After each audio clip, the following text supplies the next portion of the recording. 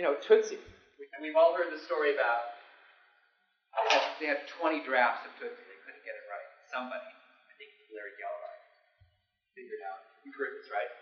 This famous story? It's famous to me because it's probably my era. They couldn't figure it out.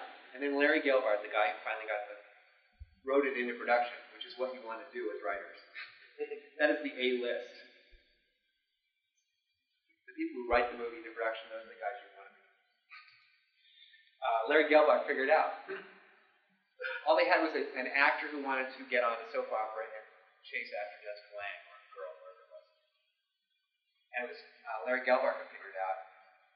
He had to become a woman to become a better man. That's what that story became about. This is the world of Act One, where this is the world of acting, and we meet Dustin Hoffman in here. I forget what the theme statement is, but it has something to do with if only I had a break or something like that. If only I could. If only it would be different if I ever got my break. That's what it was. And here he's, this is a party scene in here where it's his birthday party. There's a Save the Cat scene, basically, where he goes and helps Terry Garr, his friend. He helps her rehearse this part because she's going up for this soap opera part. So the catalyst is he goes down to the soap opera to go with Terry Garr, finds out that the director who's working on this soap opera cast another play without him in it. So he goes and complains to his agent, who is, what's his name? Pollock. Played his agent, who also directed the movie. And basically, Pollock says, no one will hire him. Okay?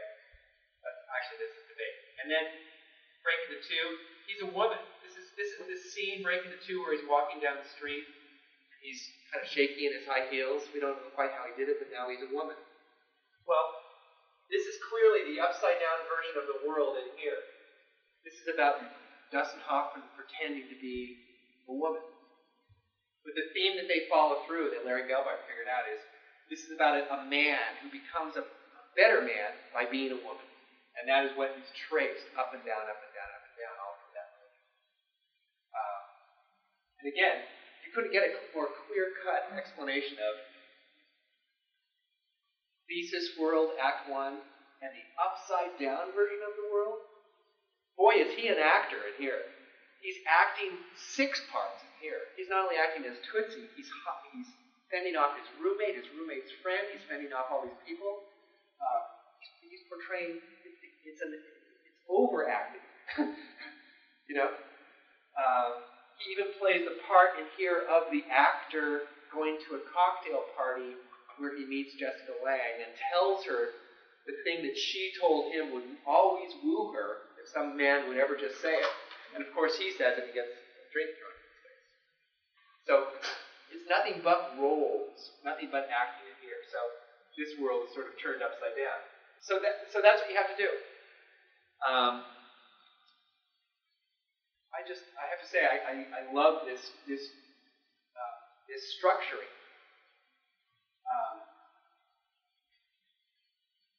Figuring out the hook of Tootsie is figuring out it's about an actor who pretends to be a woman to get a part in a soap opera. It's kind of a French farce. It's every guy who dresses up as a woman comedy except set in the world of soap opera. But that's just the hook. That's just the poster. The theme is something much richer. So the thing you're talking about is, once you figure out the hook, it becomes secondary, in a sense. You're going to deliver your hook. You're going to make sure that it's in there all the time. But what you're going to be talking about, what your subtext is